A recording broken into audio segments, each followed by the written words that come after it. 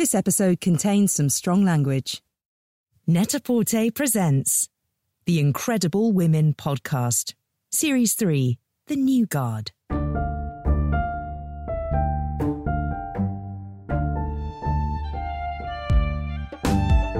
Hi, I'm Kay Barron, Fashion Director at Net-a-Porter, and in this episode of the Incredible Woman Podcast, I'm delighted to be joined by the spoken word poet and writer Melissa Lousada Oliva. Melissa came to prominence after her electric performance of Like Totally Whatever won the National Poetry Slam Championship in 2015 and subsequently went viral. Challenging the belittling of ways that young women speak, lines included, "It's like maybe I'm so used to speaking in questions because I'm so used to being cut off." This interrogation of portrayals and policing of womanhood underlies much of Melissa's writing, which also intersects Latina identity, experiences of immigration, and where a sense of belonging comes from. This month, she releases Dreaming of You, a surreal story written entirely in verse and which traverses themes of loneliness, heartache, fandom, and disillusionment. It is cited as one of the year's most anticipated novels, and she is already working on a film adaptation. She also co-hosts the Say More podcast with fellow poet Olivia Gatwood, in which they discuss, according to them, a lot of questions about things that don't matter. A distinct and unique voice, Melissa's words resonate with her readers, listeners and followers far and wide. Hi Melissa, thank you for joining us. How are you today? I'm doing well. I'm good. And how is New York today? New York is good. It's like, the fall just started, but it's still kind of hot outside. So people are like figuring out what they're trying to wear, I'm so excited about speaking to you for lots of reasons, but one that I feel like I don't have to check myself when I stumble over all my sentences and say a lot, as I do. Oh, that's good. You've inspired me. I'm like, this is completely fine. I wanted to start by going back to that viral and award-winning performance of Like Totally Whatever. I mean, tell me everything about it. I think it's so incredible. It's a very powerful piece. How did it come into being, and when did you realise the scale of the reaction it was getting? Yeah, I have to really work myself up to do it again because I don't know. It's like so special. And it also was just so of the moment when I was 22 and this fiery little spoken word poet. It came into being. I was working 40 hours a week at this bookstore in Boston, and I was just everyone around me, all of the staff around me was a woman, and often the customers who would come in were these old Harvard professors. And, I'd just be chatting with my coworkers in the aisle. And then so many times these old white men would just interrupt us and be like, "Do you know that you sound very inarticulate right now because you keep saying and and ah?" And I was just like, "I've had enough." And yeah, there was this poem called Lily Like Wilson by Taylor Mali that I watched. And Taylor Mali was this huge influence in the spoken word community for a long time. And I did this response poem to him. So that poem is very much after his poem. And it's this actually you're criticizing the way women speak and you don't need to. I wasn't prepared for the response to it. I had done it a few times with my spoken word team in rehearsal, and then they threw me up at the end of the National Poetry Slam competition, and everyone was like, "Whoa, this is exactly what we needed to hear." Yeah, and it kind of disappoints me that it's still relevant because I wish, people didn't have to feel bad about the way they speak. But I'm glad it still hits a chord. Well, I think it's so important that it's still being surfaced as well. The pressure of that as well, when you have a moment like that and you've written something like that, does that then affect, kind of how you approach your work going forward? Yeah, I think it did. I think it was really exciting, the attention that poem initially gave me. And I started getting a lot of work out of it. I started going to a lot of colleges and doing performances and getting paid to be a poet, which is insane. But, that was really remarkable. I think I started having a bit of a genre shift in my life a few years after that, where I was like, oh, I'm not necessarily this what I do is not necessarily all about like feminist empowerment. I started like being like, oh, I want to lean more into this like haunted space where I'm actually still talking about like being a woman and being Latina and all of those things, but through this different lens. So yeah, that was challenging, but I don't know. I like where I'm at now. So as you said, it was written 6 years ago. It's still being surfaced now. But do you think that things have changed in the way that women's voices and stories are portrayed? I think we're in a rather exciting moment where people want stories about complicated women and they want to see a main character on the screen who is messy and doesn't have her shit together. I feel like there's still a lot of pressure, honestly, for women to be like 5 steps ahead. And I feel like I see like a lot of my peers like, stepping on eggshells when they're around spaces of authority. I'm still like that. I still have such a problem actually interacting with like masculinity or like authority, and I get like super small. Yeah, it's like, I don't know, it's this weird thing that's been, drilled into my brain forever, but yeah, still a challenge. But how do you feel that you can kind of move on with that? Because it's that whole, you need that confidence kind of going into that room. And I envy people who do have it. Sometimes when you do hear a man speak, suddenly you're like, how do you have that confidence to talk that way and just kind of propel your voice in that way? I know. And it's just like someone in a certain like body raised in a certain way has never been told that they should shut up. I feel like, sometimes I'm still like, oh my God, I'm a lot. I'm so much. I should really reel it in. So I think trying to move forward that way, being like, I know recently I've been like, you know what, I'm fucking dope. So I think I don't have to apologize for things. No, please don't reel it in. We need more of you. Yeah. I want all of it all the time. And I want to talk about your new novel as well, Dreaming of You. I mean, it's amazing, but it's quite bonkers. Yeah, it is quite bonkers. So basic premise is a young Latina poet whose name is also Melissa brings Selena Quintanilla back to life through a seance, and then there are disastrous consequences. So I thought of this. I was dressed up as Selena for Halloween, and I went to this karaoke bar, and I put in my song, and then they never called me, and I got very drunk, and I was like, this is crazy. And I think a lot about that night. I don't know why. I had this like idea in my head where I was like, what if Selena came back from the dead and she saw all of these people dressed up as Selena, and she was somehow the most authentic Selena because she was Selena, but no one believed her. And then this like zombie Selena thing was just like knocking around in my head. And then I just was writing all these Selena poems that were zombie-esque. And I was also writing all of these love poems. So I also, I wanted to write a story. So writing it was very important for me for the poems to sing. And in that way, I think of it as this like rock opera. I mean, I'm all in for that. Yeah, it's pretty kooky. Did you find the process of writing that very different from... I mean, obviously writing just like an individual piece? Yeah, I think it was different because it was this like beast. And I think I wasn't ready for it to be like packaged as a novel. I was like, this is like a experimental like concept album. I think it's like weirdly traditional too. There's like a Greek chorus, it's kind of like Ovid's Metamorphosis in some ways. Like it's not as like weird as I think it is. And one of the key themes is fandom and the obsession that there can be around the cult of celebrity, as we all know very well. Yeah. How are you finding kind of being in the public eye yourself now? Yeah, I mean, it's a little strange. I feel like someone described me as like situationally famous, where it's like, oh, it's like a niche group of people who like were on YouTube in 2015 might recognize my voice or something. Yeah, I don't know. It's weird. In the last like 5 years, I started gaining like a lot of followers, and sometimes I'm recognized on the street and someone says something like, oh, I knew you, like you were so important to me in high school. And, that makes me feel like old.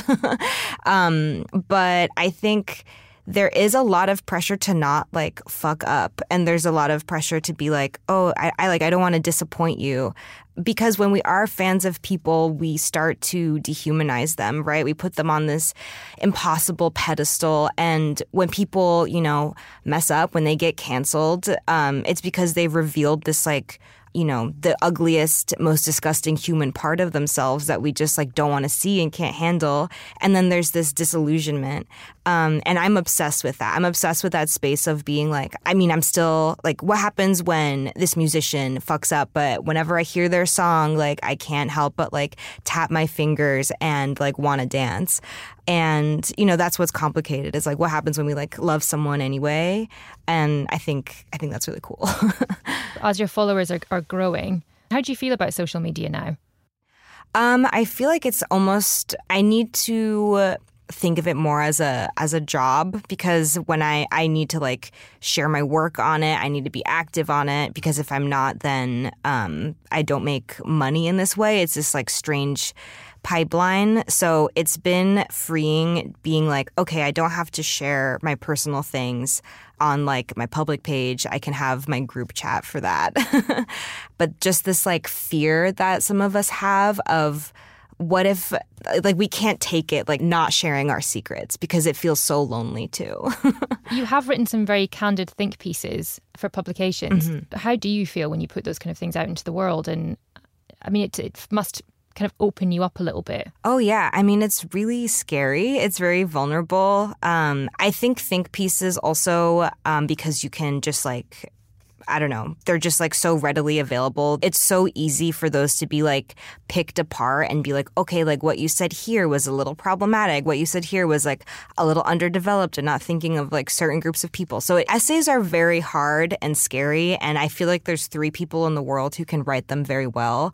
And it's still like a space that like terrifies me, but it is fun to put those up there. But that is like, I honestly like when I feel the most vulnerable, when I put out a think piece. And when you're writing something like that, do you write it with somebody in mind who's reading it? I feel like sometimes if I have a crush on somebody, I'm like, okay, they're going to see this and they're going to read it. Sometimes I think of them, or I think of like my friends. Are they going to be like, okay, like Melissa is onto something? Or just like, I do think of like the random faceless like internet person who's going to be like trolling me later. I'm like, what are they going to think of this? Of course, I'm thinking about everybody. Yeah. It's hard not to. Speaking to the internet trolls, do you read all of that stuff too, or do you try and block it out? I really need to try to block it out. Sometimes I've been going on Goodreads lately because there's advanced reviews of Dreaming of You, and I'm like, I just like go through all of these and like watching people like really not get it, watching people get it. And I think I had this like story on Audible, and I was just like reading the reviews and like spiraling and being like, oh my God, like, it's not just like my close circle of friends reading this anymore. It's like, masses of people. I really should block it out, but I don't know. I'm working on that in therapy, actually.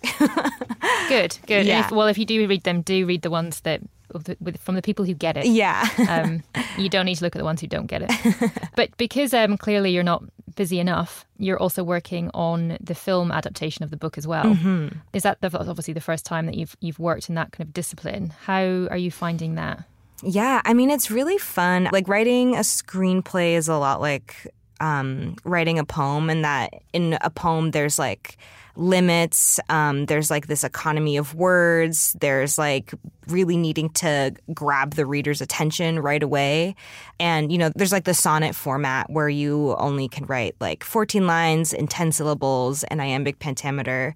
And in the similar sense, a screenplay also has these rules, which also make it like sometimes the more rules you have, the more you can say, because all of the gunk gets like shoved away. So that's been really fun. And who would you love to play Melissa? Oh my gosh, someone else asked me that, and I really don't know enough Latina actresses. The only person I can think of is that young actress from You, who's also going to be in Wednesday Addams. But I feel like I'm like, what if we do like an open call and I just see like a line of people who like look like me? That would be insane. That's what they did for the Selena movie, actually. Would that make you feel? That would make me feel a bit weird, I think. I'd feel so weird. Be very surreal. It's weird. It's like looking at somebody and being like, are you a better version of me? I know, right? It's like, did you get it right? See, lockdown was kind of horrific for everybody in different ways at different times. How did you find it in terms of being creative and finding inspiration? Yeah. I mean, I think I'm one of those psychos who was very productive during quarantine. And it's literally because, like, I don't know what I would have done if I didn't have, like, writing to like, get me through that. So I found it like weirdly helpful. I spent a lot of time writing. I started having a routine. I never had a routine. I was like, I would write for like half an hour a day. And then like during quarantine, I developed this like really rigid routine of eating a big breakfast, taking all of my million supplements, having a cup of coffee, and then having like 4 hours to write and edit and not being interrupted. And I'm like weirdly grateful for that. And like, I think it's important for me to acknowledge that like I was really productive and it was healing somehow, but it was like a coping mechanism for what was going on, you know? Are you sticking to the longer hours every day of writing when Sometimes, you can? yeah. I really try to, and I try not to beat myself up when I can't. And I try to like listen to when I need like a break. And a lot of writing is not writing, and it's just like experiencing and collecting moments and reading. So I try to be kind with myself when I can't get there. Where do you collect those moments from?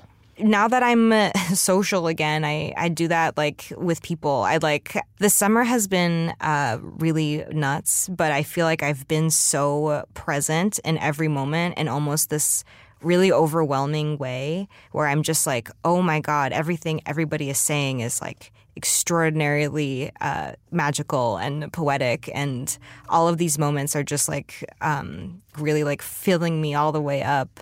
So I would say I'd say just like listening to people. I don't have like a regular job anymore, but before that when I was working retail, oh my God, that was every day was inspiration. In your work, you raise up non-stereotypical and non-cliched female narratives. Is that something that's always driven you? Absolutely. I mean, I grew up in a house of just women, and they were all like really intense, loud, angry, hilarious women who are very complicated and are very like at the core of who I am. I was like the calm one around them, but I think my love for them, for my sisters and my abuela and my mom, and how just like messy and hilarious they are really like inspires me to like draw up complicated women.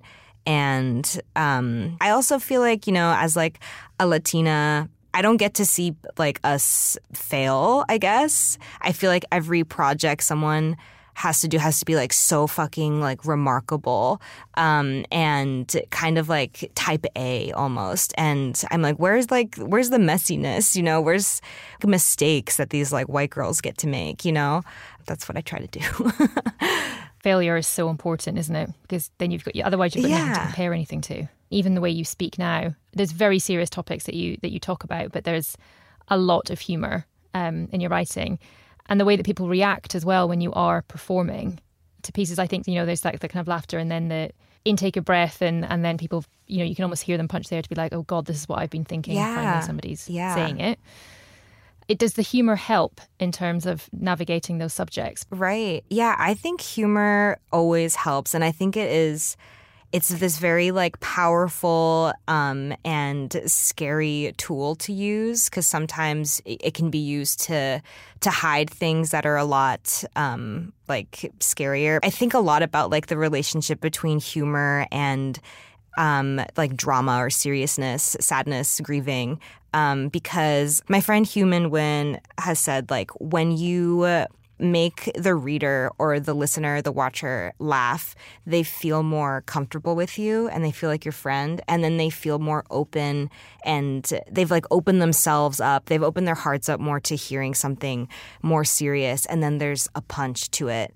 One of my biggest inspirations, I don't know if this is like embarrassing, but like David Sedaris, I read him a lot growing up. And he was, just like very funny, writing about his family. And he has this short story called Ashes, which is about his mom dying from lung cancer. And it's just like this hilarious portrait of his mom. And then I'm like crying at the end of it because like you see how like problematic she was, how funny she was. And then like she is dead and you're like, shit, you just destroyed me because you gave me this like full package of a person. I think Nick Hornby does that really well too, like the funny and the somber. Those two things are married together for sure. I think especially with David Sedaris, and you feel part of that family. You do, yeah. I feel like I know his sisters. I know, and and all his habits. It's so powerful. It is because I've read that you've said before. I like when things are a little funny so that I have space to be a little sad. Right? Yeah, I think you kind of have to be. I think I'm trying to use it more as a tool instead of a crutch, I'm trying to make it a way of shedding light on an emotion that is complicated instead of being like, let's hide my emotions behind this wall of clownery. Exactly. And I think clownery sometimes can slip into self-deprecation. And I think that's when the balance is... That's when it's off. That's when it kind of... Yeah. I also want to talk about your Say More podcast that you present with Olivia Gatwood. And I know that you discuss, according to you, a lot of questions about things that don't matter. But tell me where that came from, the relationship you have with Olivia, and what those questions are. Like I met Olivia in the spoken word scene, and we both had a gap in our teeth, and we're kind of talking about this similar things, and we became instant best friends. So we started Say More in 2018, I think. And we both know a lot of stuff about things that aren't necessarily important. So because I don't know, for some reason we both go down these specific holes. And it was just our podcast is a way for us to let ourselves go down these holes, and also a way for us to kind of bring legitimacy to these topics that seem like they don't matter to the public. And are you a planner? Have you got kind of, plans for your career, where you see yourself in the next 5 years? Is that in your nature? Yeah, I'd really try to be a planner. I think it's so hard to in this world where I'm like, okay, are we going to have a spring season in 2 years? I'm trying not to be too doomsday, but I'm like, how do you plan when there's doomsday happening everywhere? But yeah, I just want to be able to support myself while writing. I want to write a movie. I want to write for TV. I would love for some handsome producer to fall in love with me and take me to the Met Gala. I just want to go to the Met Gala and gossip. That's my 5-year plan, is to gossip with celebrities. Oh my! I think that's an excellent plan to me. I think Met Gala was on my 5-year plan, and I think it's on every 5-year plan, and I'm not there yet. But I also think the pressure of the Met Gala. And I'd probably do the assignment wrong and dress up as a lamp or something. That's the whole point of the Met Ball. I want to see somebody dressed as a lamp. So basically, TV, film, hot producer, Met Ball. Those are the dream goals. Sure, yeah.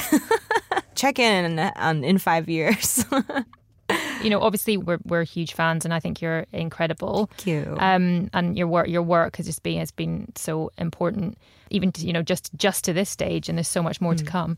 But who do you consider to be your kind of new trailblazer? Ooh, I think she's gotten so much press in the last year and a half, but Raven Lelaney, she wrote this book called Luster, and she is just, I don't know, really not afraid to be this complicated woman. And I just I love the way she writes about sex. I love the way she talks about race and class, and I'm not even going into how amazing she is, but she really changed the game, and I'm really happy to be in a contemporary moment with her. I cannot wait to see what happens next, and good luck with the book. Thank you so much. And the screenplay. And I can't wait to see who will play the there isn't a better version of Melissa. We'll see. But who will play a version of Melissa. The evil Melissa, uncanny. But honestly, I really appreciate you taking the time to speak to us. I've really enjoyed it. Yeah, I really enjoyed myself. Thank you so much for having me. This has been really nice. Enter the code TheNewGuard at the checkout for 10% off your first Net-a-Porter order. T's and C's and exclusions apply.